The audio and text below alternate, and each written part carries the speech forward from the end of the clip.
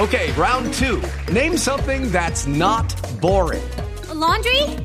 Ooh, a book club. Computer solitaire, huh? Ah, sorry, we were looking for Chumba Casino. That's right. ChumbaCasino.com has over 100 casino-style games. Join today and play for free for your chance to redeem some serious prizes. ChumbaCasino.com. No purchase necessary. Void where prohibited by law. 18 plus. Terms and conditions apply. See website for details. Hey guys, it is Ryan. I'm not sure if you know this about me, but I'm a bit of a fun fanatic when I can. I like to work, but I like fun too. It's a thing. And now the truth is out there. I can tell you about my favorite place to have fun. Chumba Casino. They have hundreds of social casino style games to choose from with new games released each week. You can play for free anytime, anywhere. And each day brings a new chance to collect daily bonuses. So join me in the fun. Sign up now at ChumbaCasino.com. No purchase necessary. VGW. Void where prohibited by law. See terms and conditions. 18 plus. With the Lucky Land Slots, you can get lucky just about anywhere. This is your captain speaking. We've got clear runway and the weather's fine, but we're just going to circle up here a while and get lucky. No, nothing like that. It's just these cash prizes add up quick. So I suggest you sit back, keep your tray table upright, and start getting lucky. Play for free at LuckyLandSlots.com. Are you feeling lucky? No purchase necessary. Void where prohibited by law. 18 plus terms and conditions apply. See website for details.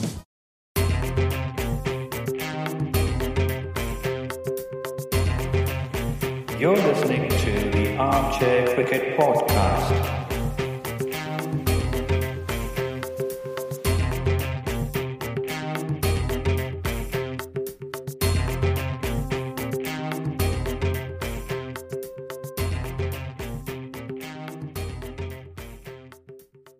Hello everyone. Welcome to another episode of the Armchair Cricket Podcast, a podcast focusing on Test cricket by armchair critics of the game. Continuing with our World Cup digest covering latest matches and news, today we're going to cover three matches, match number 30, 31 and 32. These three matches were played between Pakistan and South Africa at Lord's, Afghanistan and Sri Lanka at Southampton, and the last one between Australia and England, also played at Lord's. So let me welcome my co-host Ajit so we can dig right into it. Hello Ajit, how is it going? Hi Giri, goes good. Well, I mean, it's going to be a very hectic week for me, what with work and a couple of other things outside work. But the World Cup is helping me take my mind off all of these things that is going on, right? So, well, I mean, a couple of very interesting matches. I think we have entered into a crucial part of let's say the group stages where 8 out of 10 teams still stand a chance of making the knockouts. So let's look at the matches one by one. So the first of these is indeed the Pakistan versus South Africa match that was played at Lord's, right, on the 23rd. So in this match, Pakistan won the toss and opted to bat. They made a very competitive 308 for 7. Thanks to some wonderful top order contributions, right? So Imamul Haq made a steady 44, Fakhar Zaman 44 again, but in a bit more adventurous fashion, right? Babar Azam made 69, a very steady innings, and he sort of got out at a point where one would have expected him to pick up their scoring, right? Mohammad Hafiz made 20, but fell. And then Haris Sohail probably played the defining innings of the entire match. He made 89 of 59. And for somebody who was brought back in, he proved a point saying that, once somebody like Mohammad Hafiz retires, he can take over the number 4 position effectively. But Imad Wasim was promoted up the order, so was Wahab Riaz in order to pump up the scoring rate. And they made some useful contributions. When we come to bowling, Lungi Ngidi was a bit costly, but he took 3 wickets. So 3 for 64 of 9 overs. Kagiso Rabada was no wicket for 65 in 10. Chris Morris, no wicket for 61 in 9. Pelu Khwayo was 1 for 49 of 8. Imran Tahir was the pick of the bowlers with 2 for 41 of 10. And Aiden Markram took a wicket of his 4 overs. Right. So faced with a very tough chase in order to stay in the tournament, South Africa started very inauspiciously when they lost Hashim Amla to Amir to an incoming beautiful ball.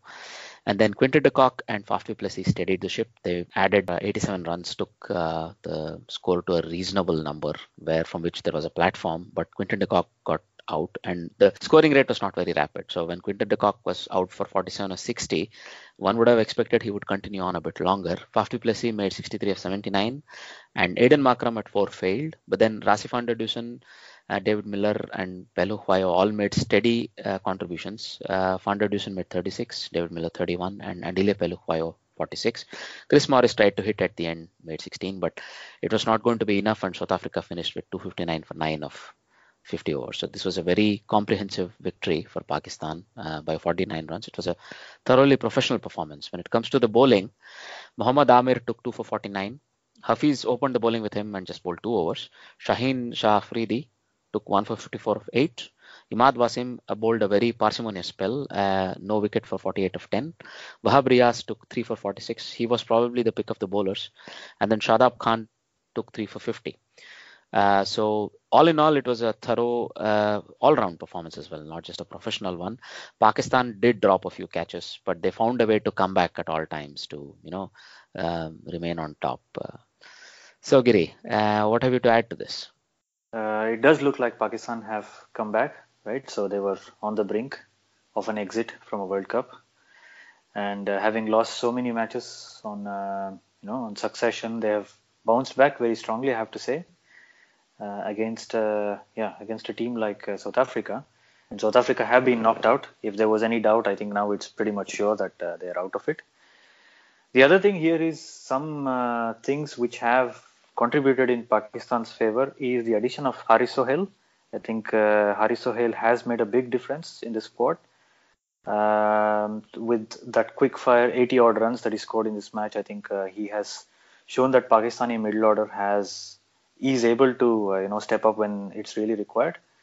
Sad to see that Shoaib Malik had to make way for Haris Sohail, but I think it's a good change.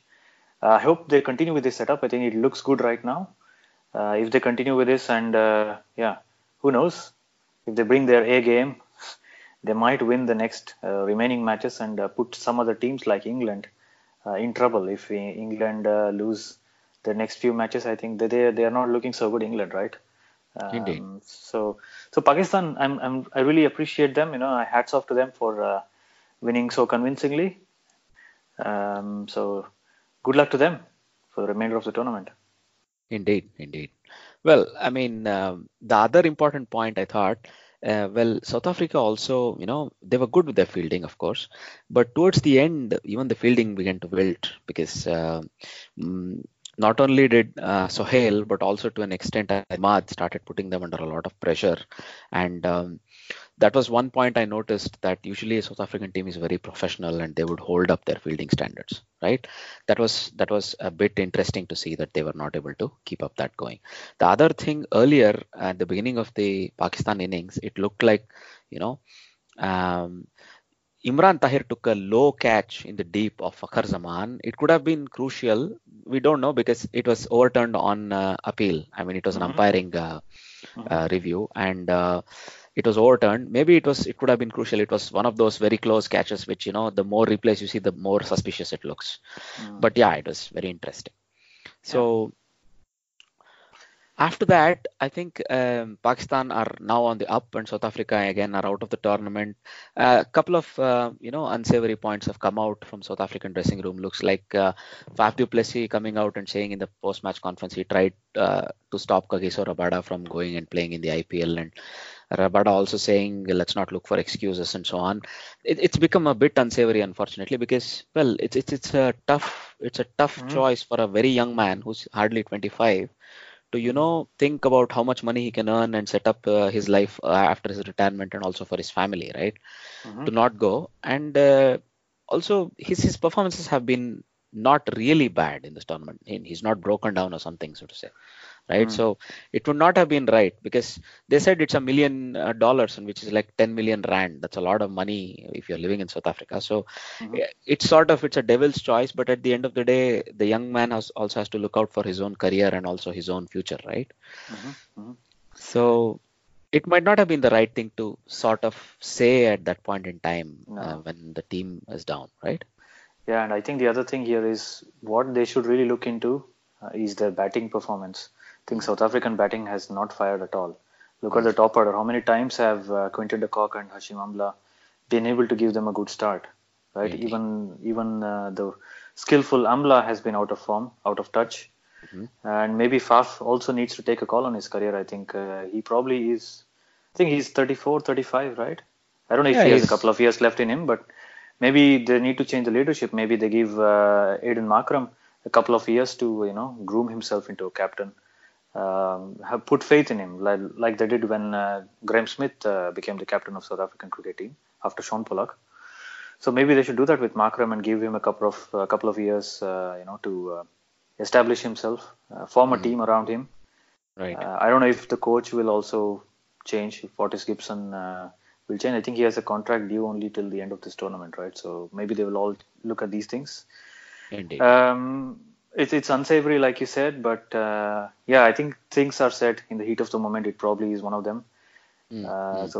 And when things don't go according to plan or things don't go well, people start looking for excuses and try to blame. I think that's not the good culture. So it does not bode well for the South African cricket team if this continues.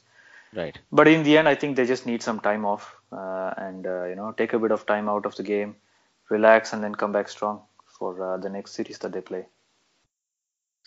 I think you may have a good point there. I mean, Faf du Plessis is definitely closer to the end of his career, and maybe he has 1 or 2 seasons left here, right? But it might be a good time to give the one day or the T20 captaincy to different people. I think JP Duminy is already sort of in the fray for T20s at least, but one day you might say somebody like Aiden Markram might be chosen ahead of others so that he's always in the 11 and given the captaincy so that he could also set himself up as the future leader of this pack, right? Yeah. That's a good point. All right. Now, going forward, let's look at the next game, which was the game between Bangladesh and Afghanistan played at the Rose Bowl in Southampton, right? So in this game, previously on the eve of the match, Gulbuddin Naib, the Afghani captain, had quoted a famous line from a Bollywood movie. So he had said, "Hum to dubenge sanam, tumko bhi saath leke dubenge." And it's from some 70s movie. Effectively translates to, we are going to drown, dear, we'll take you along. Something like this. So what he meant is I think he was trying to set up a rivalry, sort of bring some needle into the match because they are really listing Afghanistan. They've not been able to do much in the tournament, and trying to engage his players a little and bring a little bit of needle. But that didn't work because they lost the match quite comfortably by 62 runs to Bangladesh. In this case, they won the toss and opted to bowl. Maybe given the conditions, maybe it was the right move. They started well enough, let's say. Luton Das was dismissed for 16 by Mujib, and then Nabi took out Iqbal for 36. But then they ran into an informed Shakib Ul Hasan, who made a rather slowish 51 by his standards. And Mushfiqur Rahim held the rest of the innings together with an 83. And and then Mahmudullah made 27, and then Mosaddiq Hussain added 35 in the end, sort of trying to finish the innings with a bit of, impetus. So they were only able to get to 262. But if you were to remember, this is the same pitch on which India had earlier played Afghanistan, and they had defended 223. This seemed like about 20 to 30 runs above par. And that's exactly how it turned out. When it comes to the bowling, Mujibur Rahman was excellent. He took 3 for 39 of 10. And then Daulat Zadran took 1 for 64 of 9. Nabi took 1 for 44 of 10. Gulbuddin Naib, the skipper, who was finishing the innings off, took 2 for 56 of his 10. And then Rashid Khan was again a bit costly compared to his usual standards. He could not take a wicket, but considered 52 of his 10, right? In reply, Gulbuddin Naib opened the batting along with Rahmat Shah, and Gulbuddin Naib made a careful 47. Rahmat Shah made 24 and was out. Hashmatullah Shahid the 11. Asghar Khan 20. Mohammad Nabi failed, unfortunately. And then Samiullah Shinwari, who was batting rather a bit low in this order, made 49 unbeaten of 51 balls. But, Akram Ali Khill and Najibullah Zadran kept him company. The batting order looked a bit odd. I mean, they have all batters, I understand. But Samiullah Shinwari was batting a bit low. And then definitely Najibullah Zadran. It was always asked on the social media, why was Zadran sent behind Ikram Ali Khill, who's more of a classical batsman, right? So they only were able to total 200 in the end. And then Mashrafe Murtaza opened the bowling as usual, took no wickets for 37 in his 7. Mustafizur Rahman took 2 for 32 of 8. And then Saifuddin took 1 for 33 of 8. Shakib Al Hasan was again his excellent self. He took 5 for 29 of 10 overs.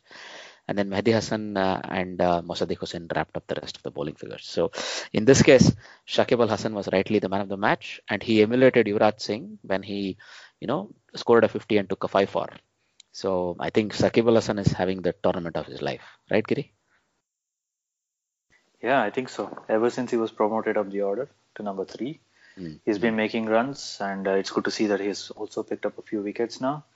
Right. And he's emulated Yuvraj Singh. I think looking at this, if Bangladesh by any chance make it to the knockout stage, I think it will be down to these efforts from Shakib Al Hasan, to a large effort, I would say. I think he's the most important player for their team. I think he's the superstar of Bangladeshi cricket team. I think he's been the best of his generation as well as the generation before. I think there has been nobody like him, and the way he just plays, the cricketing brain that he has, I think it just shows when he's out there playing for Bangladesh, and it's such a good thing to see that Bangladesh, at least are fighting so hard. They are still in with a chance to make it through to the knockouts, notwithstanding some collapses or some debacles. Right, that bigger teams like who the next match you're going to talk about what happened there, of course, but yeah. So you never know how things will play out now. I think that's the beauty of this format. Each team playing against another team. I think this is the way it should be. I really like this format. Well, speaking of this, before we go on to the next match, I don't know if you already saw those amazing comparisons for Pakistan between the 1992 and the 2019 tournaments. So everything is almost lined up as if the stars want that Pakistan win the tournament. There have been more than 7 to 8 points of comparison and coincidence that you can easily bring up between the 1992 and the 2019 tournaments. Well, if it all goes to plan, we know the winner of this tournament. But let's see if the Indian, England, and the Australian teams may have something to say about it. Yeah, right? I will add something to that. Uh-huh. I've been following, somebody. I can't remember his name. There is a scientific astrologer. If you guys listening, just go check out on YouTube. Right, there is a scientific astrologer. He has made a prediction of who is probably going to win this World Cup, right?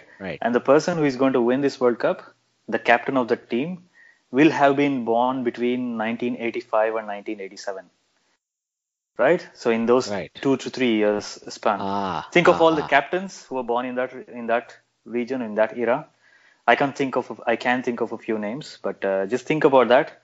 And according to him, that team will win. And the previous prediction he had made, I think he has been doing this prediction since 2011. Right. So on those two occasions, 2011 as well as 2015, he has been right. Good God. So the way you say it about Pakistan, you never know. Well, I think that rules out both Kohli and Sarfraz. But let's see. Sarfraz is 87 born, as far as I know. I see. So, okay. And Aaron Finch is 86, I believe, 86 born. And Owen Morgan, I think, is 84. No, he's also 86 born. He's also 86 born. So, all right. And who else do we have? I don't know. Kane Williamson is probably 89. Around the same range. 89, I think. He's younger. Okay. He's younger. So let's just keep an eye out for this. Interesting. Yeah. Okay. All right. So going further into the real world, so to say. There was the next match, the match that happened yesterday, that is 25th of June, again at Lord's, between England and Australia. So England, having lost a match, were a bit, rattled going into this match, and they were playing the traditional enemy, Australia, of course.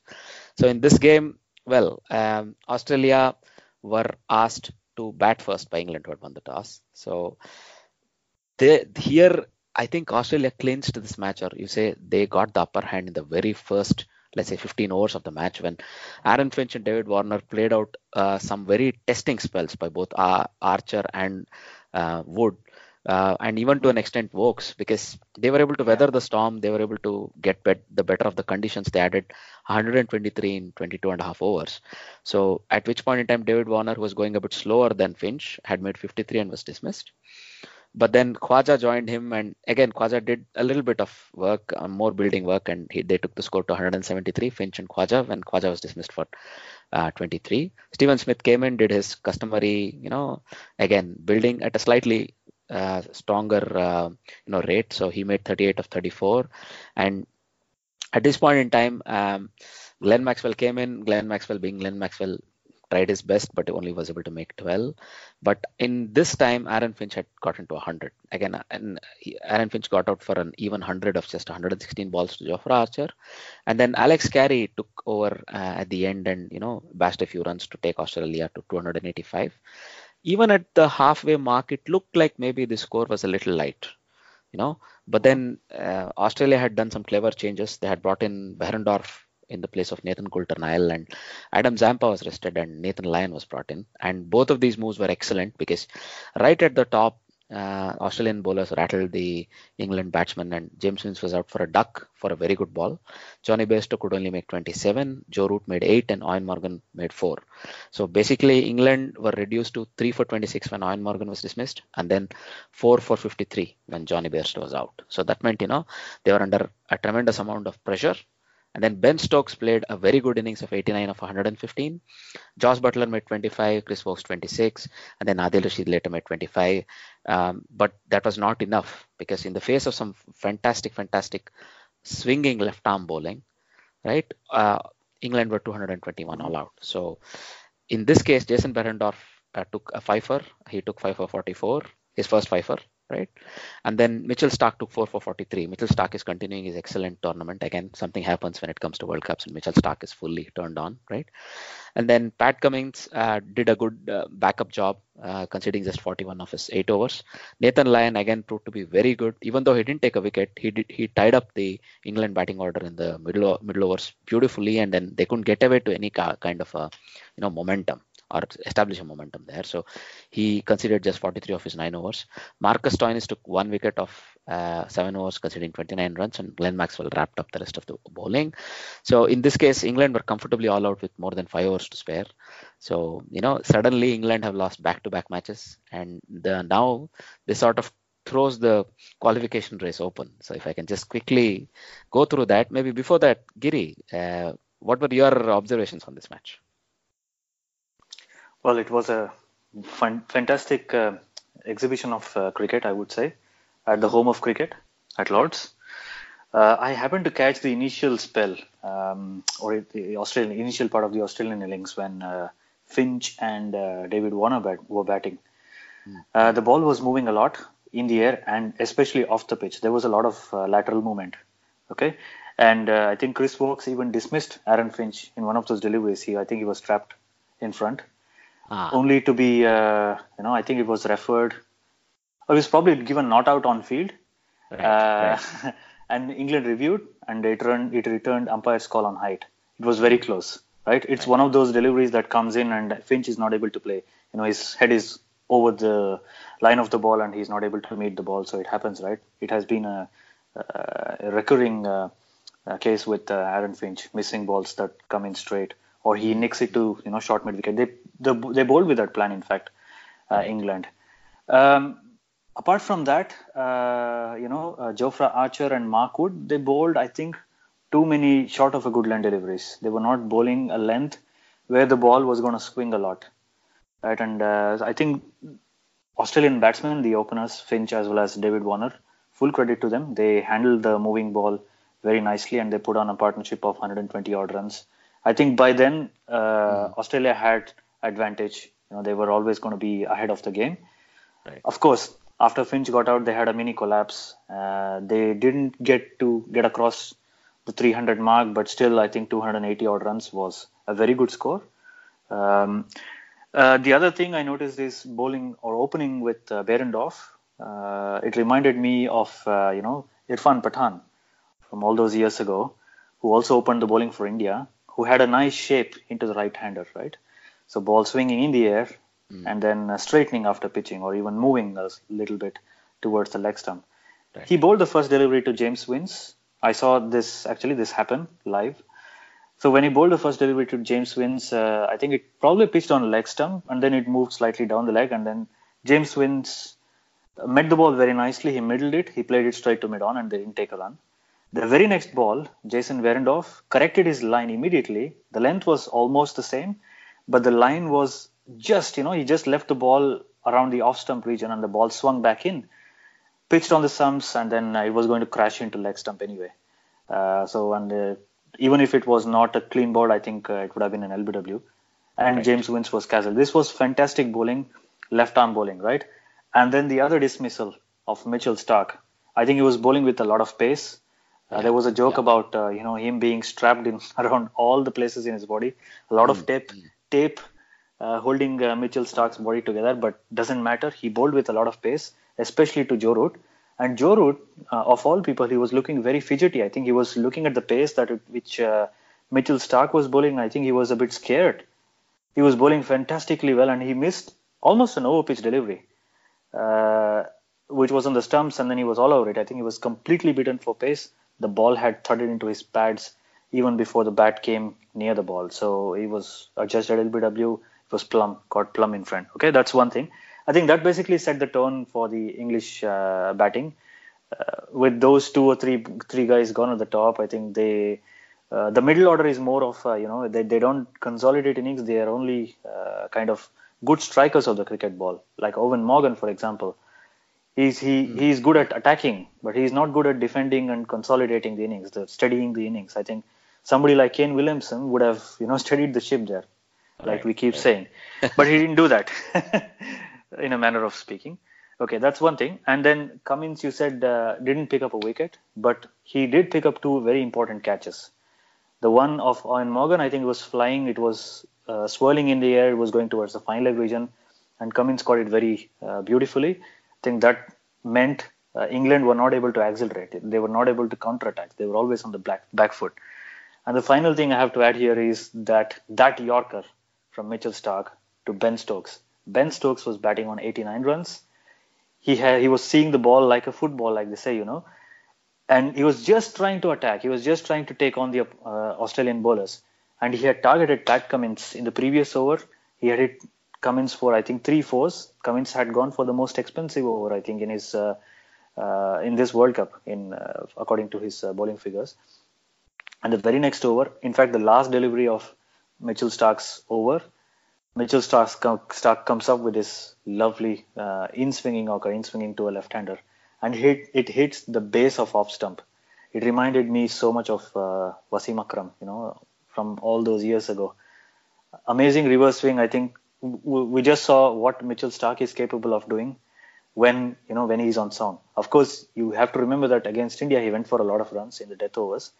But picking up wickets early in the early part of the innings, I think, made a huge difference here.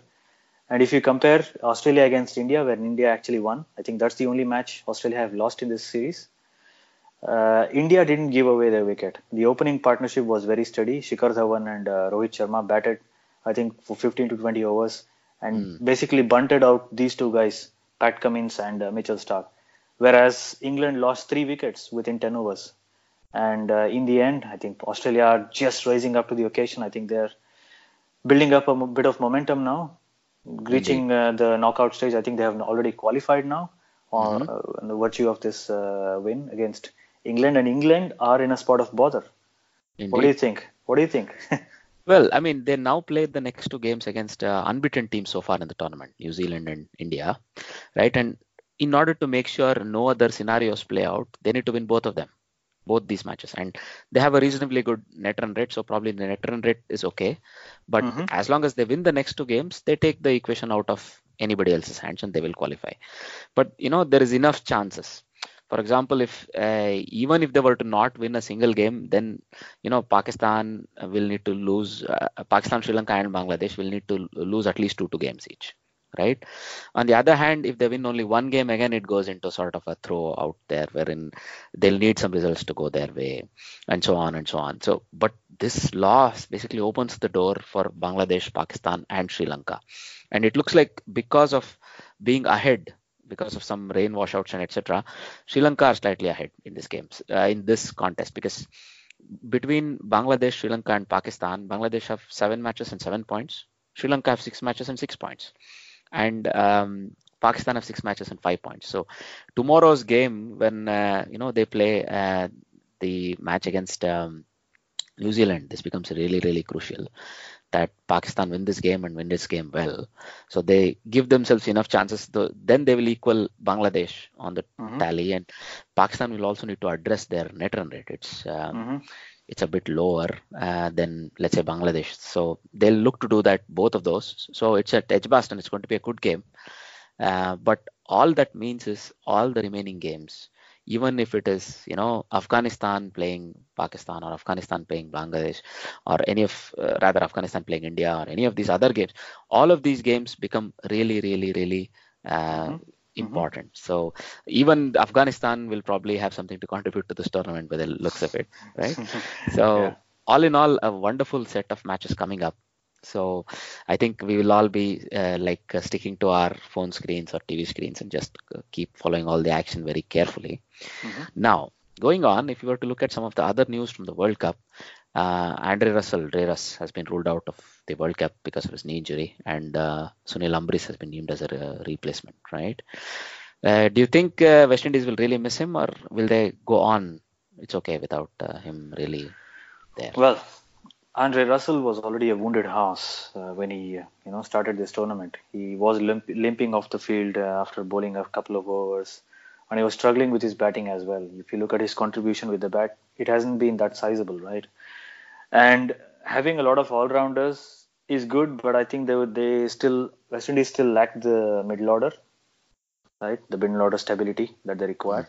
Apart from Shea Hope, you don't see anybody trying to build an innings and continue until the 40th over or so before the hitters take off, right? So they still have a fundamental issues with West Indies batting lineup, especially.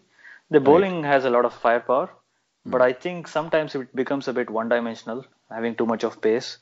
They might as well use, spin. They have played Ashley Nurse in a few matches, but I don't think he has bowled a lot, and he's probably classified as yet another all-rounder. So they need to think about this a bit more. But will they miss Andre Russell? Yes, for sure. I think he has a presence in the field. Right. But if you look at his contributions, it has not been much. So in a way, will this turn out to be a blessing in disguise for them, so that they can form their team in such a way that it will suit a game scenario more than their own strengths? Because if you keep fielding a team which is based on your strength and not looking at the way the pitch behaves, or not looking at the way the opposition are playing, or not looking at the way the scoreboard is currently looking, I think this probably is what's going to happen. Agreed. But with Sunil Ambris coming in, I mean, at least he has a point to prove. He has a good average, and he's able to probably shore up the top of the innings. Then somebody like Shai Hope can play a bit lower. They have Shai Hope, Nicholas Puran, and Hetmeyer, all three of whom have done enough, so to say. But the problem is, it can become a bit brittle if these guys don't do much. And somehow Jason Holder has not been able to do as much as he started the tournament with, for example, right? That has shown up. And then you're right, it's probably the attack is too one-dimensional. They have Ashley Nurse and even Gale who can chip in, but they are not like traditional off-spinners in the mold of a Lyon or somebody. So it's not as easy, and they don't have a wrist spinner. This is the other thing that they are probably missing. But all right, I mean, let's see. They have a chance if they continue to play well and win all their games. They'll need one or two things to go their way, and even West Indies can still qualify. So it's that open. So you never say, maybe they can still get their act together. Let's see, right? Let's hope so. The other thing, Virat Kohli was fined for excessive appealing. So it looks like, in the game against Afghanistan, he has breached the code of conduct, and he was fined 25% of his match fee by the umpires when appealing for a leg before. Against Afghanistan, it was not deemed very good. So this is another small thing, but fine. I mean, I think he got a bit carried away, and then he accepted this, and there was one demerit point added to his record, so to say. But that's okay. It looks like a small slap on the wrist, but given how tense that match was, I think there had to be something that was going to come out of it, right? But thinking of Virat Kohli, it's actually we should actually applaud him, because he has changed a lot over the years. If you look at his on-field behavior, I think maybe from the 2011, 2012 time, I think he was very brash. He was very arrogant. He was, gesticulating at the crowd and all those things. Now he has calmed down so much. So if you think, I mean, if you consider this, I think this is a very strange incident. And even think about, him defending Stephen Smith when the crowd Right. were booing him. I think he's taking steps in I think in the right direction. Maybe he just needs to look at a few things here and there. I think should be okay. But All right. it's yeah, he's done well, I think, in the last few years. Well, I mean, yeah, I mean, also he's maturing as a statesman for sure, but yeah, he's still brash enough, I would say, because when he took on the crowd and said, "Why are you booing Stephen Smith?" Applaud him, for example. That was actually a gesticulation to the crowd. And the number of times you hear him or somebody around him use the word Ben Stokes, so to say, to paraphrase it, it's quite it's quite unsavory. But then, yeah, these guys are playing in a very high pressure environment, and for what he used to be and what he is, there is a change. There are no doubts about it, right? So that's always a good thing. Now, going forward, the other, let's say, news from outside the field, if you were to quickly look at it, there was a T20 match tournament that happened between Netherlands and Zimbabwe. So in this case, they both were held in Rotterdam, and on the 23rd, Netherlands won the match by 49 runs, but in yesterday's match on 25th, Zimbabwe clinched the match very comfortably. And well, it was actually a comfortable win in the end through a super over, but the match itself ended in a tie. And in the super over, Zimbabwe did really well and clinched it. So that series was tied 1-1. So well done to Zimbabwe, because they had lost the one-day leg of the tour 2-0 to Netherlands. It would have been weird if they had lost both the legs 2-0, 2-0. That really meant how far the Zimbabwean team has fallen behind even somebody like Netherlands, who now have a very solid setup and are playing internationals. So this is a good result as far as Zimbabwe are concerned, right, Giri? Yeah, yes, that's true. I think it's good for a team like Zimbabwe to do well in Netherlands. So it's good when they perform well on an away tour. But they're still away, I think, from top-run cricket. They still need to back themselves. I think they have a team. They need to perform more consistently. And it's also good that Netherlands, is also playing against former international teams or former test teams. Do Zimbabwe have test status now? Has it been reinstated? No, they have a test status. So they even played a tournament against Sri Lanka last year, a test series, that is. Okay. But whether this team can really stand up to a competition, I don't mean to demean anybody, but it will be easier if they have more tours with Afghanistan and Ireland, so that those teams can also take the experience that Zimbabwe bring in, and Zimbabwean test cricket can grow. But looking at the amount of tumult that is off field with the Zimbabwean board, God knows when the next tour will happen. So I think we'll keep following this news, and let's hope that Zimbabwean team is again back up to its glory days, where they were good enough to challenge the top test ranking teams. Yeah, right? For sure. Going forward, Brian Lara was admitted to a hospital in Mumbai. It looks like he was complaining of chest pain, and then he said that he overexerted himself during some training in the morning. So it was not really a panic. So, but looks like when he's doing his media commitments with one of the channels in Mumbai, he seems to have done some mischief in the gym. Giri? Yeah. We don't want anything bad to happen to one of our childhood heroes. Indeed. We love Brian Lara. So let's hope he gets well soon and comes back to studio and provides his wonderful analysis. Right. Indeed. Now, the next thing to quickly go through is that the Pakistan Cricket Board has reduced the number of contracts they're offering to the women cricketers, but the contracts have been made more lucrative. So, it's an interesting thing, because they have now handed out a 12-month central contract for 10 elite women cricketers instead of 17 6-month long contracts. So that's a good thing. And also the category has, there are two categories, so category A and B. So that's also a good thing. And also category C, where, it's a little bit less. So all of these things show basically that there is a thought process that's been put behind,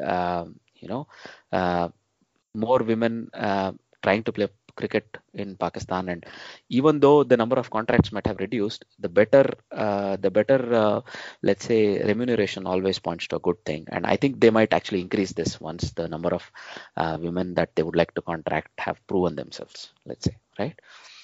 All right. Now let's move on to the next section, which is the trivia question section. So this trivia question from the previous episode was a very tricky one. So we had asked, the three Antigons who are knighted, Viv Richards, Andy Roberts, and Curtly Ambrose, also share another common honor. What that is. So our good friend Yogesh was able to get into us. Was able to write into us and then ask for some clarification and finally got the answer. So well done to Yogesh. So the answer we were looking for is not just that they were knighted, but that the Sir Vivian Richards Stadium, right, cricket grounds, that is having two ends. That is the north and the south end. The north end is called Curtly Ambrose and the south end is called Andy Roberts end. So these three really illustrious Antigons are also represented by, through the honor that their names are now associated with the cricket stadium. So that was the exact question or the answer that we were looking for. Going further, the trivia question for this episode is also going to be a slightly tricky one, right? So in the England versus Australia game that recently concluded, we saw that the top two bowlers or the first two opening bowlers took 9 wickets among them. So with Stark taking 4 and, Behrendorff taking 5. When was the last time this happened where the two new ball bowlers took 9 wickets among themselves in a World Cup game, but against a test playing nation? That's the most important part of it, right? So we are again looking forward to some interesting thoughts and some answers. You could always get into touch with us through social media. We are on @ArmchairCrickPod or through our Facebook page. You could also leave your comments and answers on whichever podcasting app you use, for example, Apple Podcasts or Podbean or any other, right? Also do write into us at armchair.cricket@gmail.com with your thoughts, your comments or answers. We are always very happy to read and respond to your comments, and that always gives us a lot of encouragement, right? And as we've already highlighted, the upcoming number of matches is going to be absolutely wonderful. So in one way or the other, a lot of excitement awaits all of us when it comes to this World Cups matches, right? So having said all that, it's a goodbye from me. And it's a goodbye from him. Bye-bye.